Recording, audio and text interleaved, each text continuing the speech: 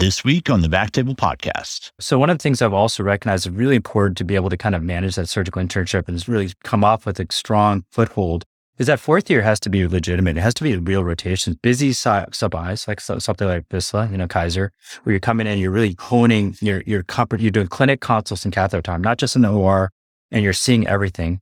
And also doing other away rotations in that. A vascular surgery or surgical oncology rotations are invaluable. ICU is critical your fourth year.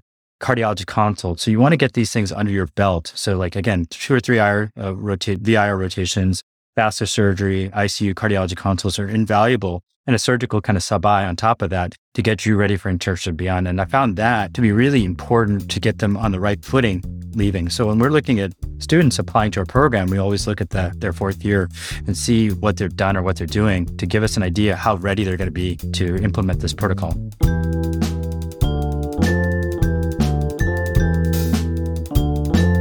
Hello, everyone, and welcome to the Backtable Podcast, your source for all things interventional and endovascular. You can find all previous episodes of our podcast on iTunes, Spotify, and on backtable.com. Now, a quick word from our sponsor. Treating peripheral arterial disease can be challenging, especially cases with narrow lesions or complex anatomies. Medtronic's new FDA-approved IN.PACT 018 drug-coated balloon is a low-profile DCB engineered to cross tight lesions in the SFA.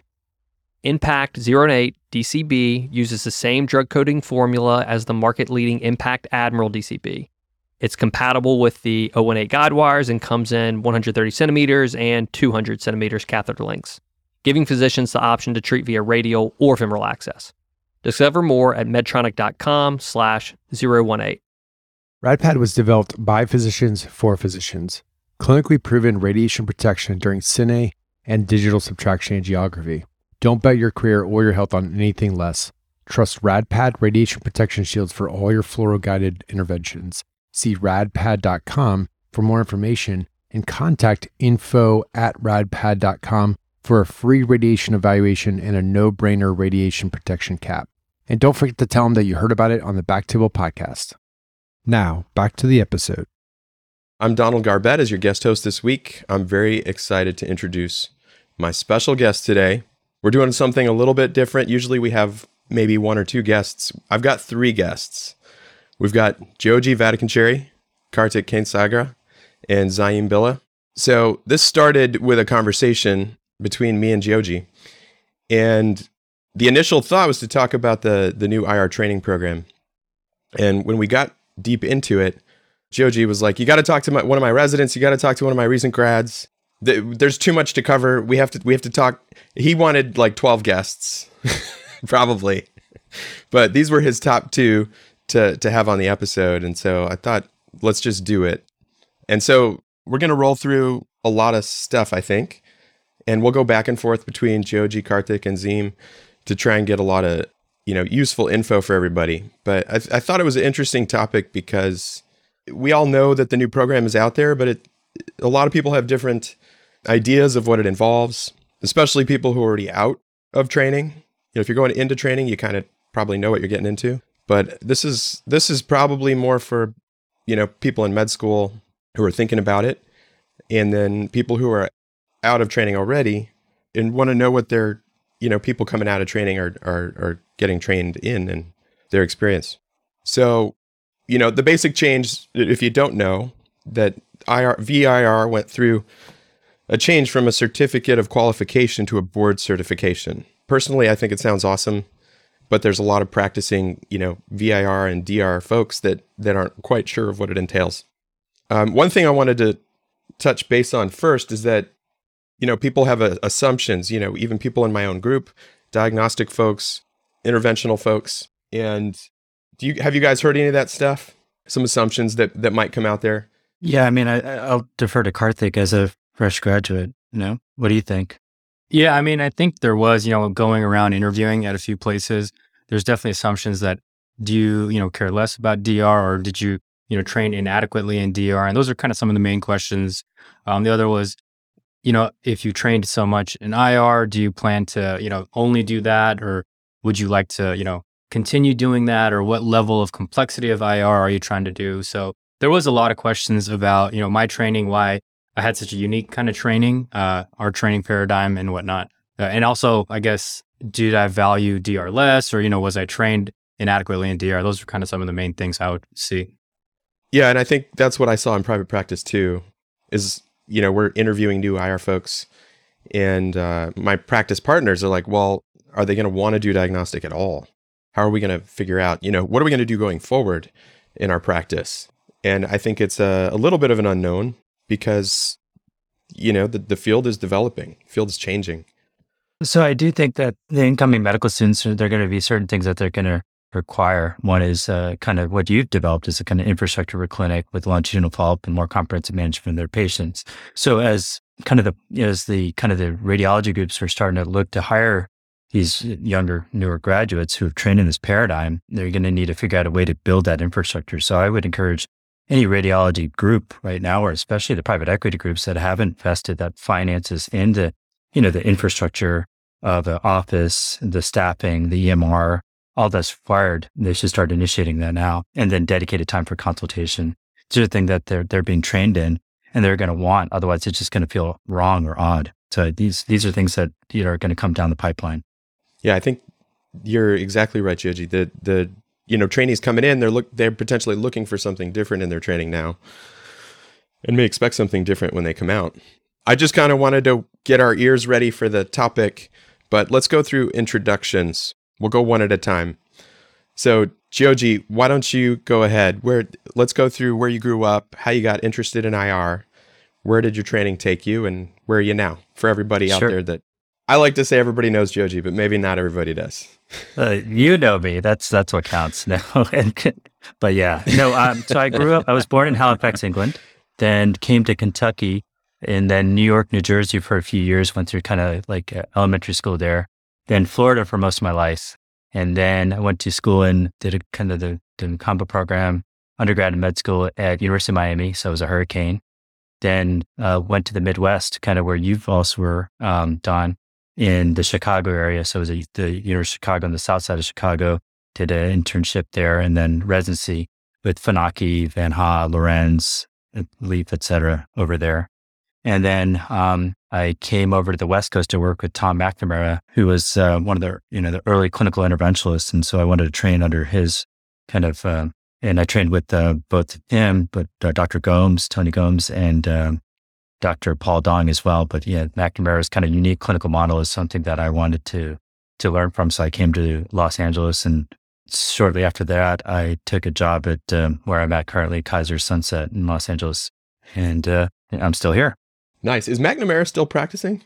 I think he is. I think he's in somewhere in the Nevada area now. He's not at UCLA anymore, but yeah. I thought so. I recently met somebody who's working with him. I was surprised to hear that. Excellent. Thanks, Joji. Let's move on to Kartik. Tell me your story. Yeah, so I'm a LA native. I grew up here in Southern California. Went to undergrad here at USC. And then I kind of wanted to get out of the area for med school. Went to Tulane. I know this, podcast has some New Orleans roots, so shout out to New Orleans. And as part of our med school, we rotated in radiology. And so I rotated in radiology, and part of that week I spent in interventional. And that's when I met Jim Caridi. And if you've ever gotten a chance to meet or work with him, it's quite an experience. And he was the one who turned me onto the field. He kind of mentored me. I remember seeing him do a TACE and then like an emergent bleeder embo. And I was like, what in the world is this? This is amazing. And I talked to one of my buddies who was applying to radiology at that time. And he's like, you got to go check out Kaiser in LA. They're doing some crazy things. I knew really nothing about it. And so that summer I rotated as an MS4 to do an away. And then that's when I met Joji. I saw what they're, the group and the practice they had here and what they're doing. And I was just completely floored. And I was like, wow, this is what I want to do. This is how I want to learn. And I was fortunate enough to match at Kaiser, did my training there. I'm a year out now, and I stayed on as faculty here at Kaiser Sunset. That's awesome. So you had a pivotal moment. You rotated radiology. You met Jim, who's kind of a legend. He recently passed away. But, and then you were able to do that fourth year with, was that at Jim's suggestion to go out to Kaiser? No, it was one of my buddies who was applying for radiology like at that time. And so he was thinking between interventional versus diagnostics, and he ultimately chose diagnostics, but he had done research in terms of a way. So I was kind of figuring out a ways. And then because I'm from Southern California, I was like, okay, let me go back to LA for the summer thinking, it'll be cool. I'll get to, go do some cases, hang out in the lab, and then spend my afternoons and evenings, chilling by the beach. But that's definitely not what the OA was like, which was fine. And I had a great time. But, that's when I really realized that I love this field. I love it. Yeah. Joji didn't give you any beach time? I'm surprised. No. The tanning I got was in the form of fluoro. I'm sure. That's fantastic. Excellent, Kartik. Okay, let's give Zaim a turn here. Zaim, tell me your story. Hey, yeah. So I'm a New Jersey native, actually. I was born and raised in New Jersey, in South Brunswick, New Jersey. And so I went to undergrad and medical school all in New Jersey, all at, good old Rutgers. I was Scarlet Knight for both undergrad and medical school. I went to Robert Wood Johnson Medical School. And so in medical school, I first learned about, vascular and interventional radiology. One of my good friends was going into it when she was a fourth year and I was a first year. Dr. Henel Patel, she's just graduating right now. And so, we have very similar interests. She put me on to interventional radiology. I checked out the department. And I was just blown away by the breadth of what they were doing down there. They were operating on the liver, the leg arteries, veins, everything all over the body. And they had neurointerventional right next door doing stroke cases. And I was just completely blown away by the breadth of what they were doing. And so that really initially piqued my interest. And, I stayed very involved with, a vascular and interventional radiology interest group there. I actually cold messaged Dr. Vatican-Cherry on SIR Connect. And he said, hey, I'm very happy to lead you on this journey to vascular and interventional.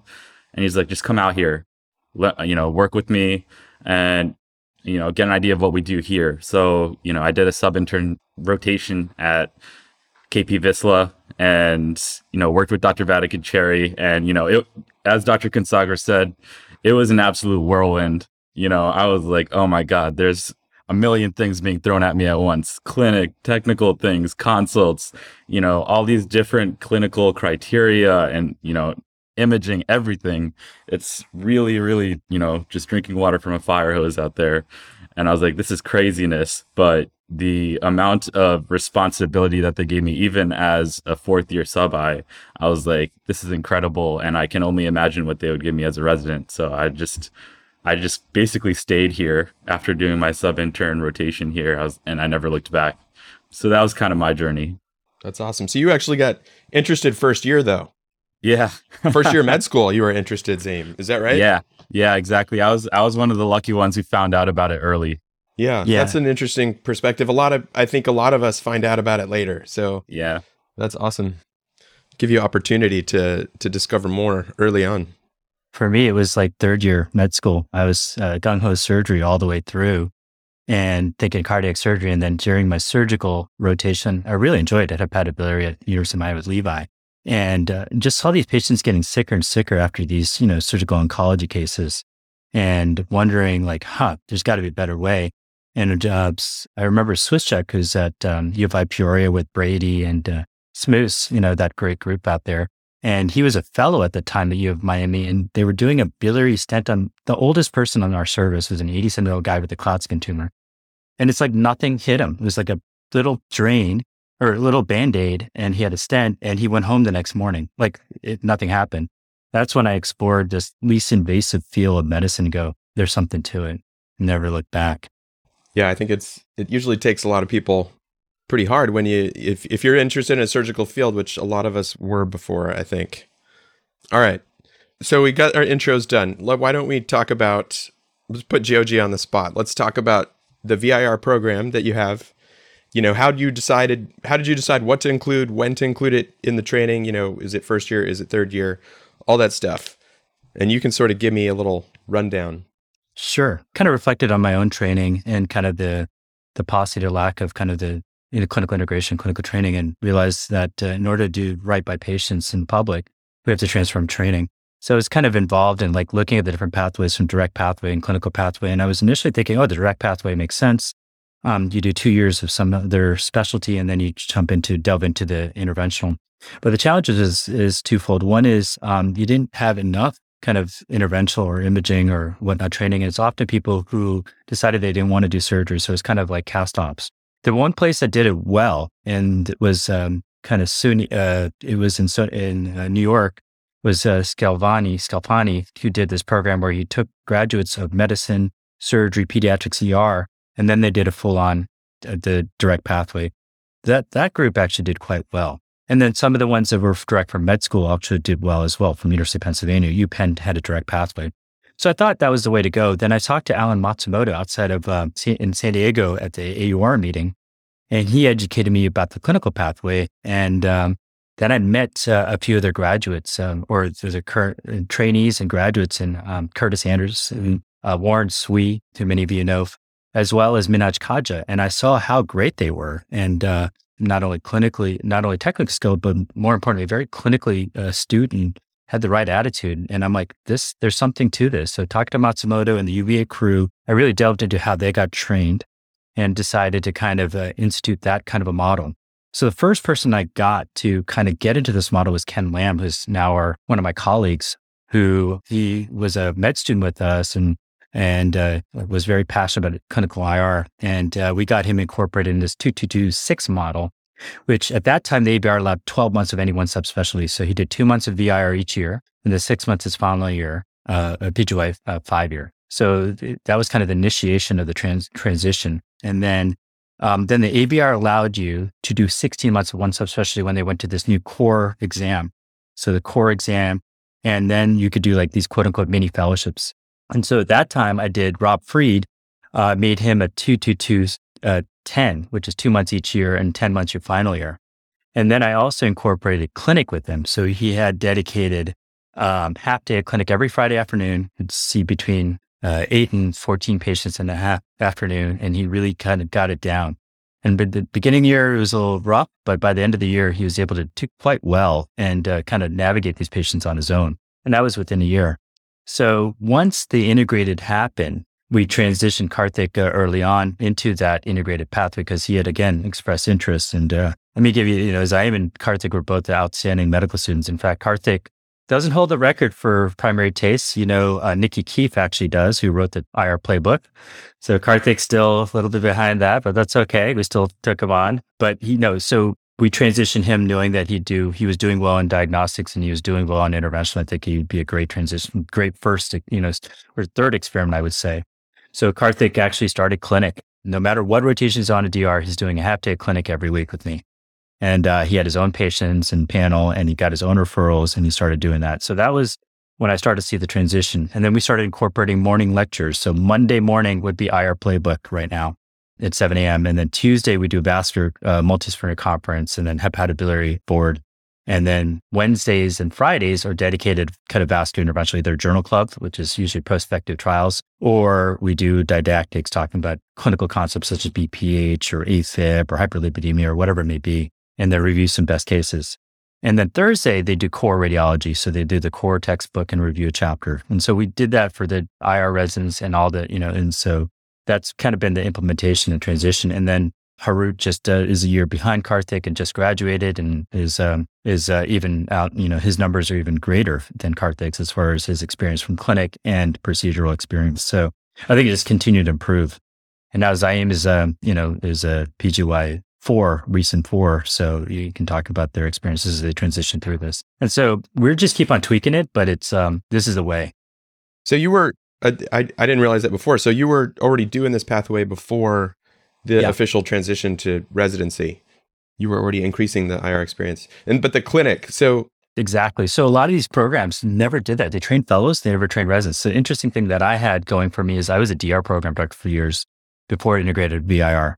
So by being DR program, I knew the nuances of the DR training and what was required to kind of succeed in that element, right? Because that's what I was focused on, passing boards, doing well in in-service, and making sure they got volumes and experience and really tweaking the DR rotations. So that really gave me a lot of insight into how to do this optimal. And again, talking to graduates from different DR direct pathways and the clinical pathways really helped me to hone our practice and our training paradigm. But I have 12 years of experimenting now. You've definitely been tweaking for a while. So the one question I do have on that is that the clinic, the continuity clinic, Had you started the continuity clinic before before the change to the board certification, or was that after? That was by the time Rob Preet was ESI, or like kind of a clinical pathway resident, so to speak. We did transition to where he had his own continuity clinic. They would go to clinic half day a week, but it wouldn't be every week, no matter what rotation they're on, et cetera. That changed with both the clinical pathway, the 16 months, and then finally the integrated, where now they have, half day clinic every week. And really, I'll give credit to where credit's due is Karthik, who brought this up to me. Our trainees have amazing ideas. And so I just kind of listened to them go, yeah, that's a good idea. Let's implement it.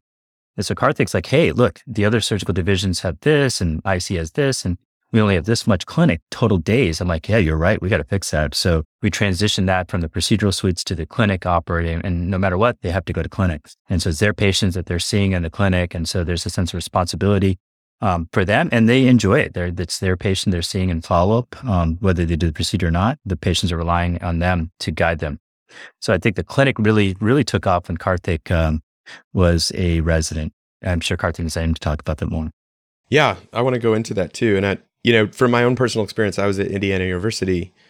We had a plentiful clinic experience, but continuity clinic was a very different is a different concept than we had. We did clinic, so we're seeing and evaluate patients, but there was no guarantee that I'm seeing that patient again. So it was sort of, like I'll figure it out, and then somebody else is going to see that patient next time. So it wasn't necessarily continuity, and what you're doing is I think it's a lot more helpful for training. But let's jump into Karthik now, because I think the perspective you had is interesting, because you were a third year, right? You were PGY.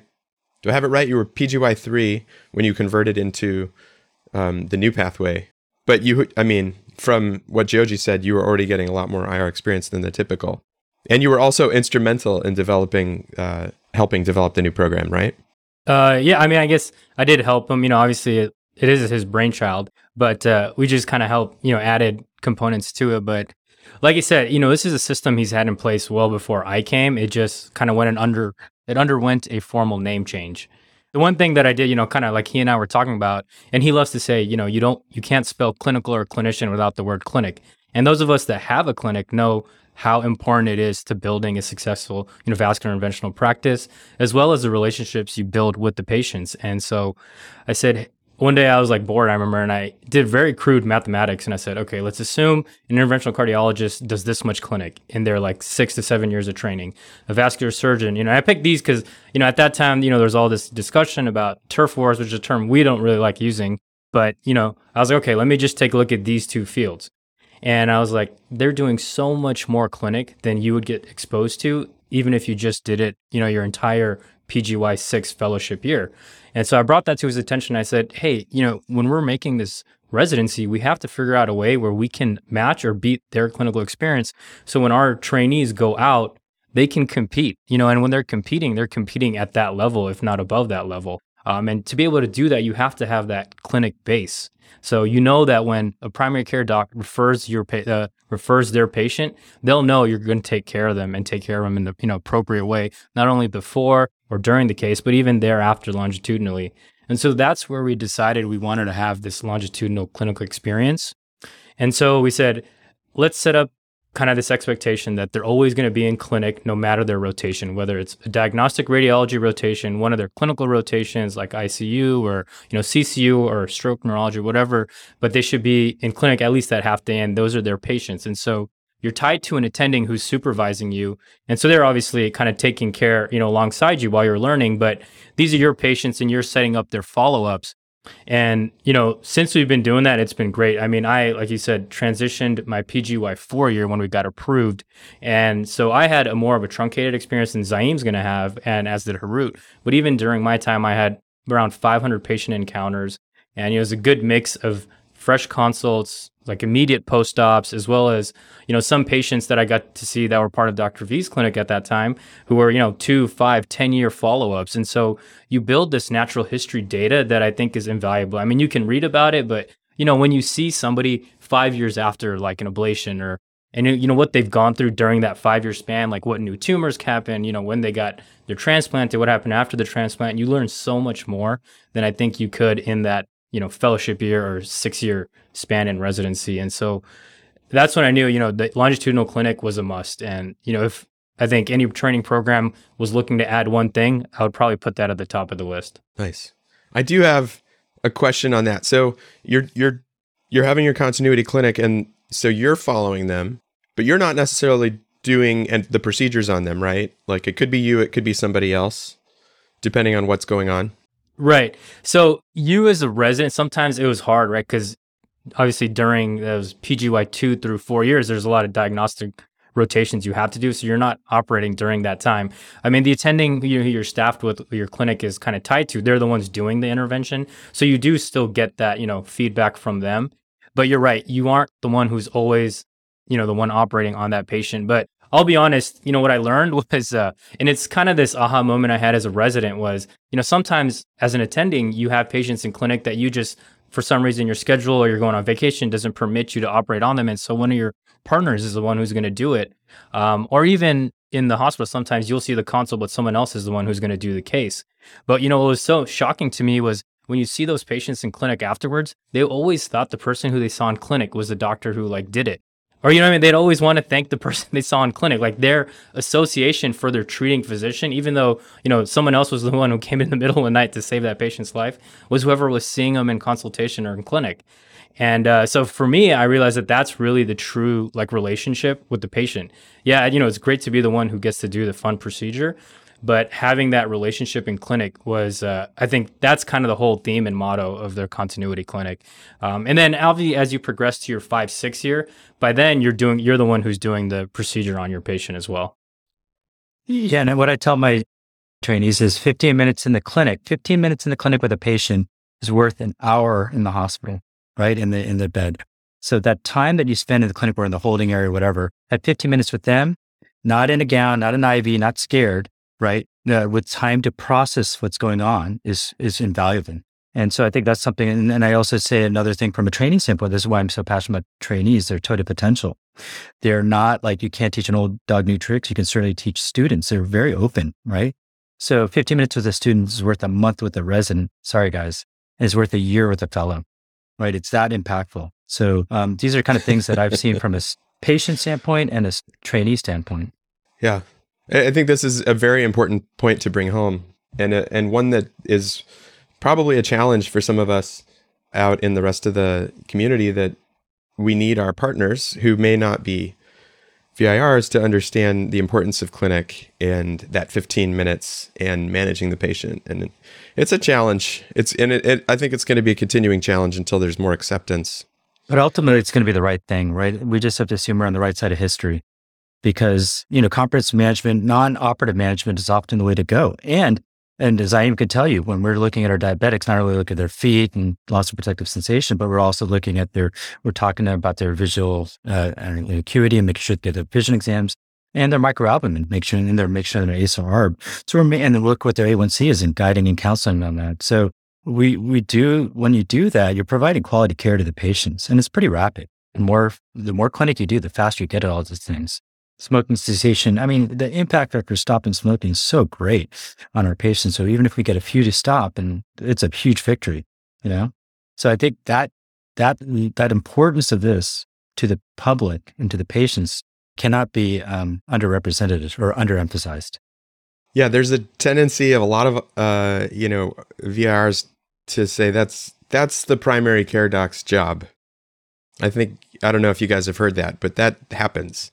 Yeah, but we're doctors. Exactly. Doctor first. We're physicians. I love to say that. We're physicians. When anyone's coming to you, they're engendering trust in you, right? So we have to fulfill that. It's our Hippocratic Oath, prima non nocere, should we, not could we, and we are part of the thing. And good thing about Kaiser, they're very active about recognizing this, right? Our impact on the public or the patient population is far large. And one of the things we do is what's called a proactive office encounter. So Zaim and Karthik, when they're having a clinic, they're assessed on, are you making sure these patients have appropriate screening for mammo, cervical cancer, colorectal cancer screening, et cetera, appropriate therapies there. And then also, do they get their vaccination, flu, COVID or what have you, and in this day and age. and then what their A1C and their LDLs are. So in smoke cessation. So they're kind of stratified based on how well they do. And we are as specialists compared to other specialists because it's just the right thing to do, right? From a public standpoint and a patient standpoint, it doesn't do you any good if you fix one problem, but they die of another and you say it's not my responsibility, or they have a morbidity from another event. And that unfortunately happens way too much in healthcare right now. It's not my problem. I'm too busy. But the patient doesn't care, right? Your family member, if they go to see a physician, should get that kind of care, right? So why aren't we providing that? Because we're too busy? Well, then we got to change the system, make it more efficient, but we got to fix that component of healthcare in general.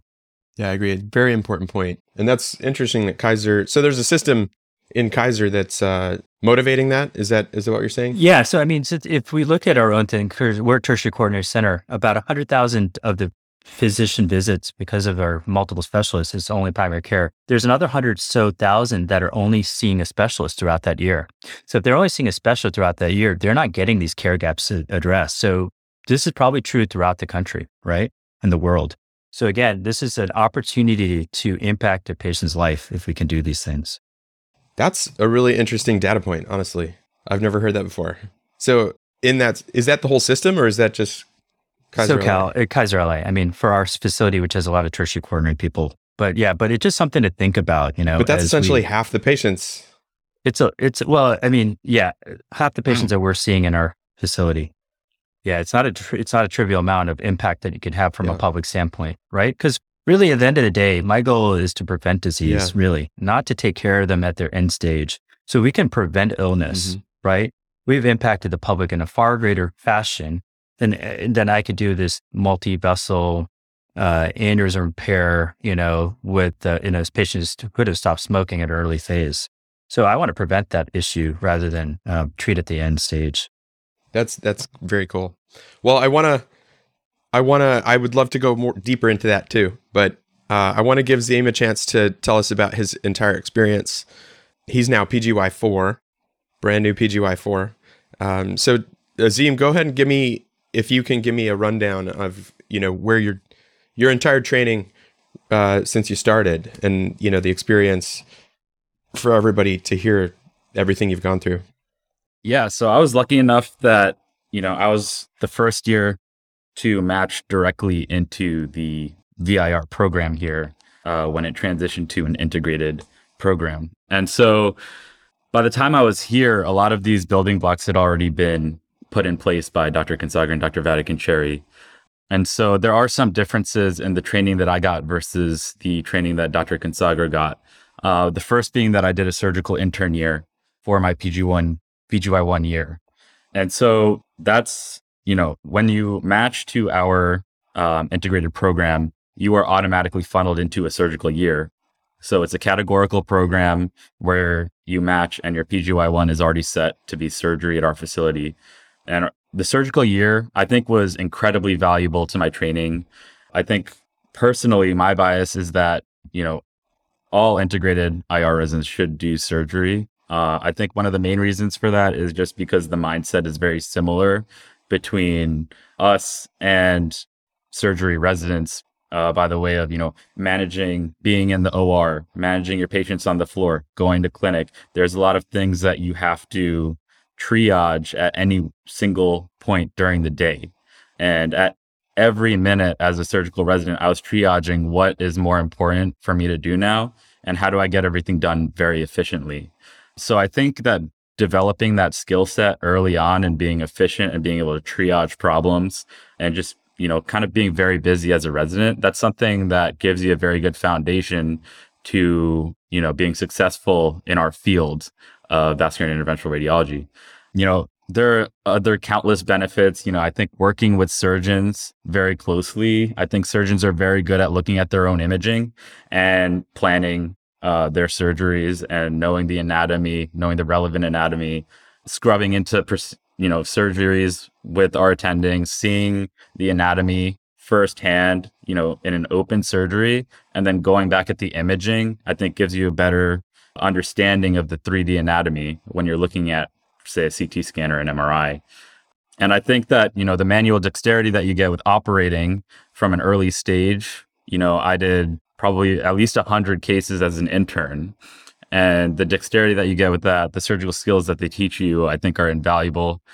So I think that I got so much out of my surgical year, I would do it all over again. And I suggest that all future trainees do the same. And then I did a month of interventional radiology when I was an intern. And then, starting my PGY 2 year, as Dr. Vatican-Cherry said, that's kind of heavy diagnostics. But every year between PGY 2 through 4, we do 2 months of vascular and interventional radiology. And then, as you said, we do the half month of clinic every week, no matter what rotation you are on. And then you have the morning conference 5 days a week. So you're still getting a lot of learning for vascular and interventional throughout the year. I felt like between my VIR rotations, I was not losing clinical knowledge. Maybe the manual dexterity stuff, the field things, the technical stuff, you get a little bit rusty, but every time you're back on service, the learning curve gets faster and faster to get those skills back. So that's kind of how my journey has been so far. I was the first one to have all of this integrated component to my training from the start, starting my PGY 1 year. So I started clinic with Dr. Vatican-Cherry, not only as a sub-I when I was a 4th year medical student, but as an intern. And I've been doing it PGY 2 through 4 ever since. So I want to just take out some highlights from that and kind of summarize a little bit. So your first year surgery intern year, and you did get an opportunity to rotate through IR that year as well. And then every year ongoing, you're doing 2 months of VIR. You're also doing your continuity clinic starting from the beginning, it sounds like, right? Right. So one day a week, you're having a clinic day, or it sounds like it's a half day each week. Is that correct? Okay. And then how many days you're having you're involved with IR in the conferences every day as well? Yes. Throughout your entire training period. So your entire residency. Yep. So that's a good combo. It's interesting. And I think that's important for people to know out there that even when you're on your diagnostic rotations, you're still getting IR in some form that whole time. Right. And the other thing I'd like to add is, we get ICU time as well. Starting from PGY 1 year, we do a month of ICU. Right now, currently, it's kind of a combined MICU, SICU kind of deal where you're managing both medical and surgical ICU patients. You're doing about 80 hours of ICU as a PGY 2. For me personally, that was like at the peak of the COVID pandemic. So I volunteered to work in the COVID ICU for 2 weeks. I was off a diagnostic rotation. It was crazy at its peak in January 2021 in LA. It was an unforgettable experience. And I had Dr. Consagra, when the pandemic first started, he worked in the COVID ICU as well. And then, as a PGY 3, I did a month of CCU as well to add to that experience. So we get a lot of ICU experience as well. Yeah, let me comment on that real quick. So, Karthik, when did you volunteer in the COVID ICU? What month? Do you remember? So it was PGY. I mean, basically, I was on VIR, and then COVID basically was at its peak. Our ICUs were jam packed, and they stopped all elective cases. Everything elective was done, and basically on IR, not much was going on. We had a few. The inpatient side was a little busier, and ultimately they decided for trainees they didn't want anyone there. And so I got sent home. And the first day I was at home, I was like, man, I'm way too bored. And so I had a really good relationship with our ICU folks because we had done so much of it. And I'd worked very closely with them to help build our ICU curriculum for the VIR residency. And so myself and one of my co-residents, was at that time, Matthew Zartayan, we reached out to them and we said, hey, we know you guys have been kind of, overworked and you're understaffed. We're happy to help however, you need, because we were comfortable dealing with patients on vents and, ventilatory management. And we knew it was a little bit different this time, it's different kind of settings they're using, but we were happy to help, happy to, learn. So it was PGY 5 at the peak of it. I went, and then, Joji heard about it and he's like, dude, what are you doing? I was like, dude, the team, the system needs us and I'm bored out of my mind at home. And it's something, I know and I feel comfortable with, so I might as well do it. And so he was like, okay. My wife thought I was a lunatic. But mind you, this is before vaccinations. It's the early were out. days. And it was pretty, we didn't know what we were doing then. everyone was scared, right? Everyone is freaking out. And like this guy's like walking to the fire and, you know, your residents like become your family, right? So I was like, oh boy, you know, be careful. And, you know, I definitely had trepidation, you know, but he didn't, right? But, you know, the thing is, because of so much ICU management, the attendings there were very appreciative because they're acting like almost like a fellow or senior resident. So I think their integration, as opposed to the current regimen where you're PGY5 with 4-year gap essentially, or no ICU experience, you go as a 5, you're basically a glorified imaging consultant, not a not acting on patients. So this integration, PGY1, 2, 3, and 5, has been invaluable for us. So I didn't catch that in the explanation of the full program. So tell me again exactly when is the ICU experiences? PGY1, they do an ICU month. It's kind of MICU-SICU. PGY2, they do 80 hours of coverage, usually nights or weekends. PGY3, they do a CCU month. And then PGY5, a MICU-CCU month, and also stroke neurology. And that was Zaim's behest, the stroke neurology, to add in the 5 before there were 3 months of neuro-IR. That was a topic I wanted to cover too, the stroke neurology. And Zaim, you could talk about like, you know, we even rounded on one of our ICU patients together as a group, all the VISL residents on Friday morning, right? How was that?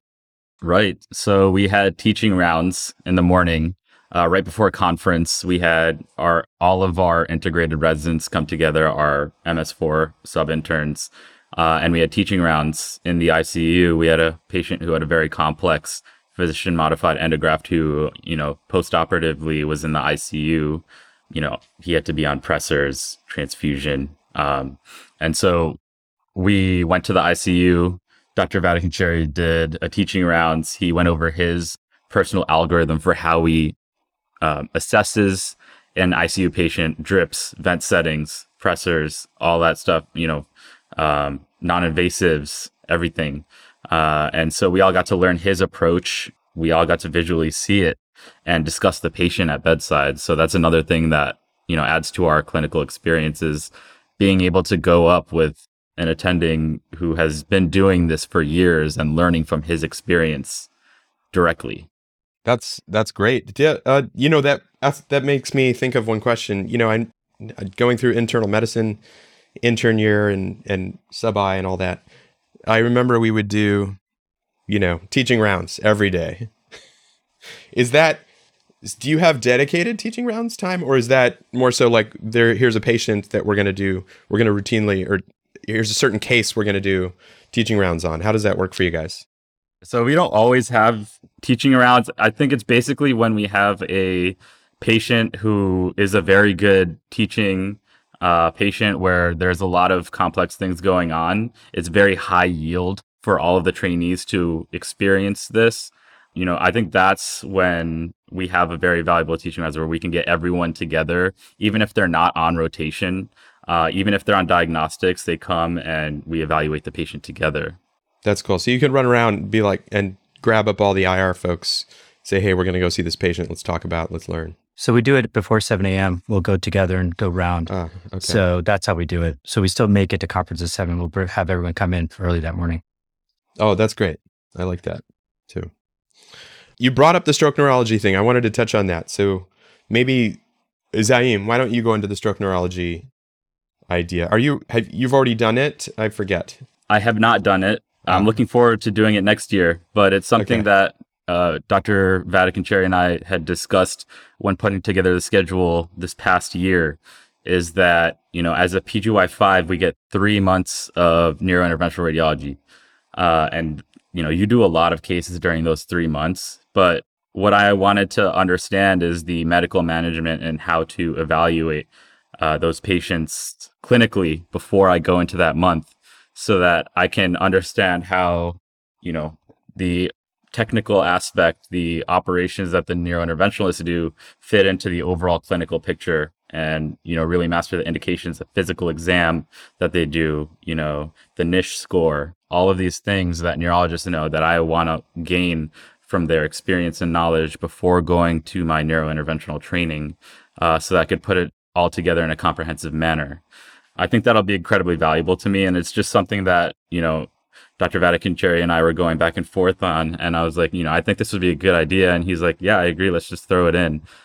So it just showed me as a trainee how fluid our training program is and how easy it is to make changes because, as Dr. Vatican Cherry said, he started off as a diagnostic radiology program director. So he knows the in and outs of that. And now he's our interventional radiology program director. And so just having that experience, it's very easy to implement changes because he knows all the requirements and where there's room for flexibility. And just to review that, so you'll be doing your stroke neurology leading into your 3 months of neuro-IR? Exactly. I'll be doing it right before my neuro-IR rotation. And that's going to be in your PGY 4 or PGY 5? PGY 5. Yeah, that's pretty cool. And I think you guys have probably seen the papers coming out recently that, the looking at if there's differences between fellowship trained neuro-IRs versus body IRs doing stroke intervention, that outcomes are essentially, there's no difference detected in the recent studies, which goes into that really well because you're essentially kind of getting training in that, the neuro-IR folks are getting training in a whole lot more, right? They're doing aneurysms and AVMs, but this is 3 months of just an opportunity to learn stroke, which I think is great. I'm currently, doing that in my practice, but I had to learn it outside, and it's a big difference trying to do that after you've already gone through training to do that again. And to ask your family, I need to take more call, I need to do all this extra stuff. But let's come back to Kartik, because you did tell me your experience with the stroke stuff. Yeah. So like Zaim said, my training was a little different because I did integrated medicine when I matched diagnostic radiology. And so at that time, you actually did stroke neurology your intern year as well. So I did a month then, and our neurointerventional rotation schedule when I was kind of going through the system was also a little different. We did 1 month as a PGY4, and then you did 2 months as a PGY5. So you did the same amount of kind of training. It was just spaced out a little differently. And then we sat down with our neurointerventional folks, and they're like, I think it's better if we just do all 3 as a block, your PGY 5 year. So that's what prompted that change. The intern surgical year doesn't include that stroke neurology kind of training month. And so that's what prompted that addition as a PGY 5. But we do this kind of the same training, but like Zaim said, that stroke neurology month was invaluable for us.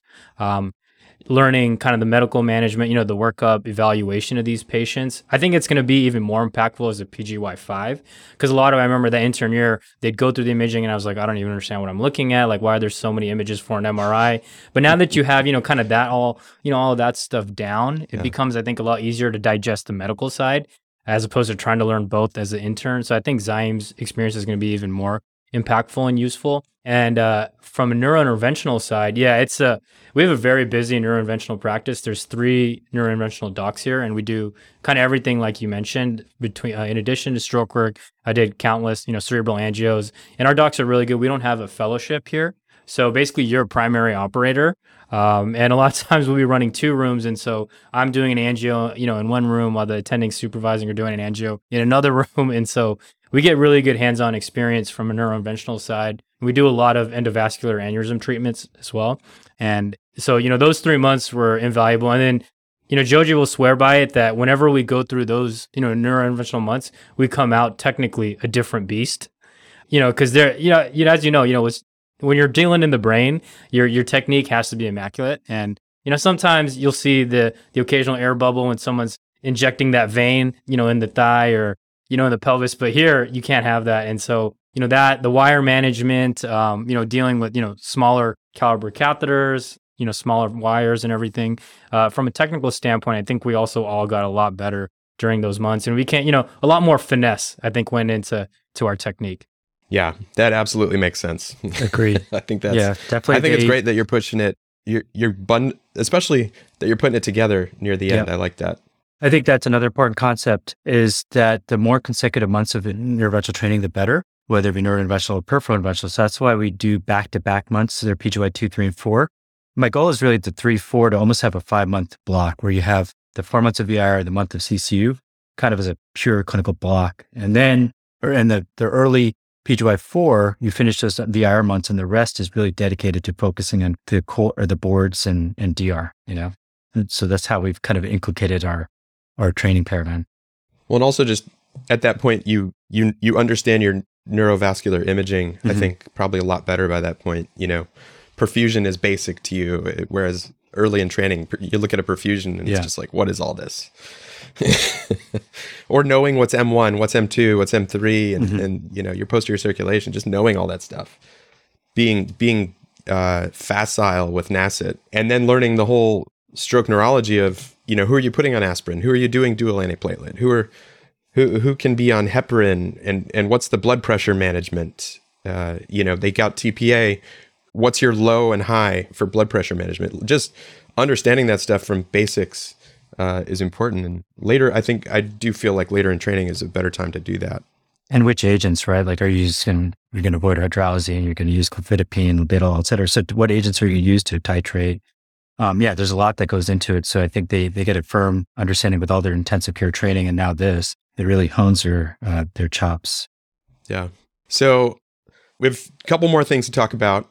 So I want to give you all some questions. And I guess these are more for Zaim and Kartik, looking at the workload. So, talking to all you guys before the episode, talked about kind of, you have all your diagnostic work, the same as your other diagnostic trainees. Then you just essentially have additional IR workload beyond them, including your extra conferences and extra work to do. So tell me, how did that feel, or what does it seem like to you?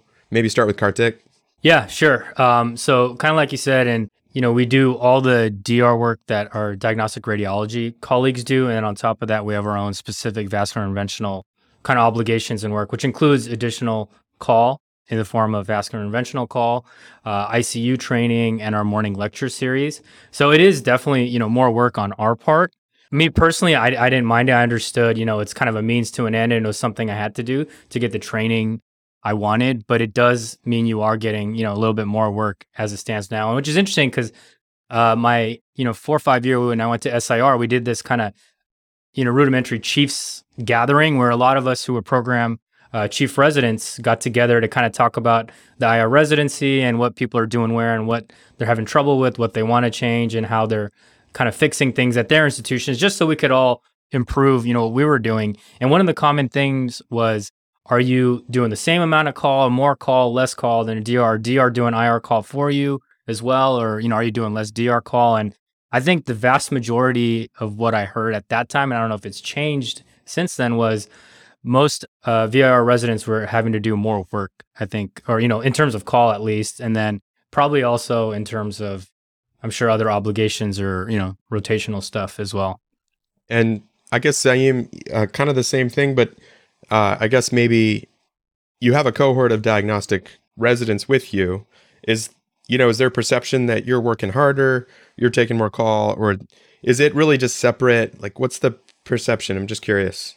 I think there is a perception that the, IR residents in our program have more work, that they do work harder, because I think everyone understands that we do our IR call on top of the DR call, and I do exactly the same amount of DR call as my colleagues and just add the IR call on top.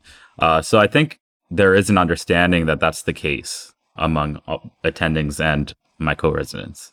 Are your co-residents, will they say like, oh, wow, you guys do so much more work? Or are they just, oh, that's the IR guys, that's how they do it? Or is there some kind of communication like that? Yeah, I think it's a mix. I think it differs resident to resident how they perceive it, and all of our DR residents, they rotate through our department and see how busy we are. And they have an understanding and respect for what we do down there. And so they're always there to support me. They're like, I know you work really hard. If there's any way I can help you make switches with call, they'll always be willing to. And they respect, what we're doing and what we've built. So, we get support from their side for sure. From my co-residents, we are still a family, and we watch each other's backs. That's kind of what I wanted to know, because I know going through, we were like a little family of however many co-residents we had, and I wanted to see, is there perception that you're like separate, or are you still part of the group? Oh, I'm definitely part of the group. Yeah, that's cool. I guess the last thing I wanted to touch on related to that was, do you feel like you're treated differently from your diagnostic cohort in your program? And Kartik, you went through first, so maybe you could address that first, and then we'll go to Zaim. Yeah. So I don't think we are, especially, from the attending standpoint, because that was another kind of question we had brought up when we met with a lot of the other chief residents was, did the DR attendings kind of dismiss you or, like, oh, this person's just here to check a box or not, feel, like you're not as interested. And we definitely don't have that here. And part of that is kind of the, I guess, expectations that are set by, Joji. The rule and the expectation is that you're reading more volume than the DR residents. You're trying to score better than they are on the exams and whatnot. And, in true Joji fashion, those are the expectations. But, and I think the diagnostic attendings appreciate that. And, they recognize the work that we're doing and the work ethic and, they match our enthusiasm. And so I never felt like I was looked at differently. And I approach diagnostics as like, I want to make sure I know, this the best I can, because it really is a very, useful tool for what I do day to day. Like without knowing diagnostics, doing my job would definitely be a lot harder. And so I recognize that those months are so important for my ultimate goal of being, a vascular interventional doc. And I really had to get that down. So when I was on diagnostics, I did have to spend time doing some of my vascular stuff, but I would, really approach it with a lot of enthusiasm. And I think that the diagnostic attendings appreciated that and kind of trying to set that precedent for my junior residents. I think, they matched it. Harut did a spectacular job on his rotations.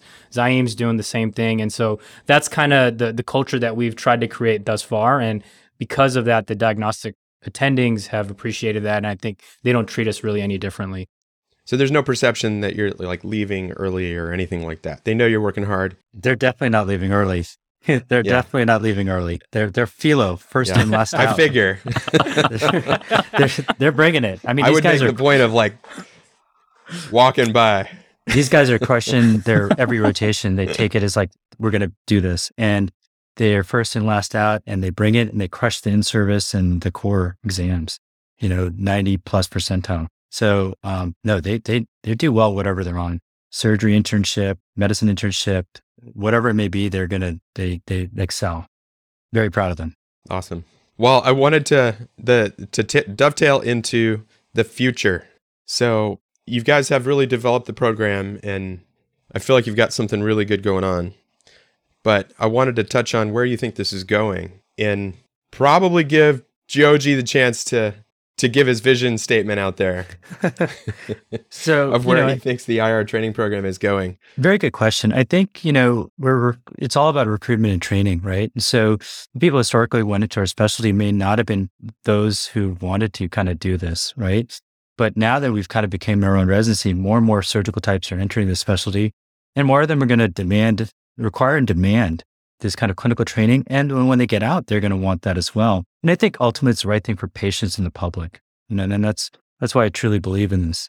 And so we have to change it. And we have a very busy sub-internship. So between anywhere between 10 and 20 students kind of pre-COVID and now back to post-COVID, around 3 to 5 students per month will rotate with us. And so they're seeing this and taking these ideas with them wherever they go of incorporating ICU, because again, we're taking care of the sickest of the sick, doing interventions on them, often without an anesthesia team, right? They have a critical aortic stenosis, EFs at 20%. They have pulmonary hypertension. They have restrictive or obstructive lung disease with home oxygen, their ESRD, and then end-stage liver disease, to just name a few things that we're dealing with. And we need to have more intensive care training to manage these. And we're also dealing with a lot of bleeding, clotting, and sepsis throughout the human body. They're hypotensive. We need to feel comfortable with the norepinephrine drips in their suites, or Cleverprex, like I said, or clovidipine drips and things of that nature in our suites. And so by doing this integration training, you're really going to save some patients' outcomes. And the clinic is quintessential to doing the should we, not could we. And also, not only do you see what you do well, but more importantly, you see what you don't do well and how can you fix that. And you see the benefits of non-operative management, right? If a claudican and you put them on an exercise regimen, salosols, you see the impact of that and how you can avoid a surgery or intervention on that patient population, right? The wounds, right? When you have a CLI wound, you see the follow-up, you see how well that does. If it's an aneurysm, you see the degeneration of the neck over 10, 15 years. You're seeing those things. It's an HSC, you're seeing the recurrence of a new lesion, right? That pops up over time. Or you're seeing the progression of decompensated cirrhosis of the ascites and they're kind of end stage issues. And that cannot be replicated without this type of a model. It can't be done in a year.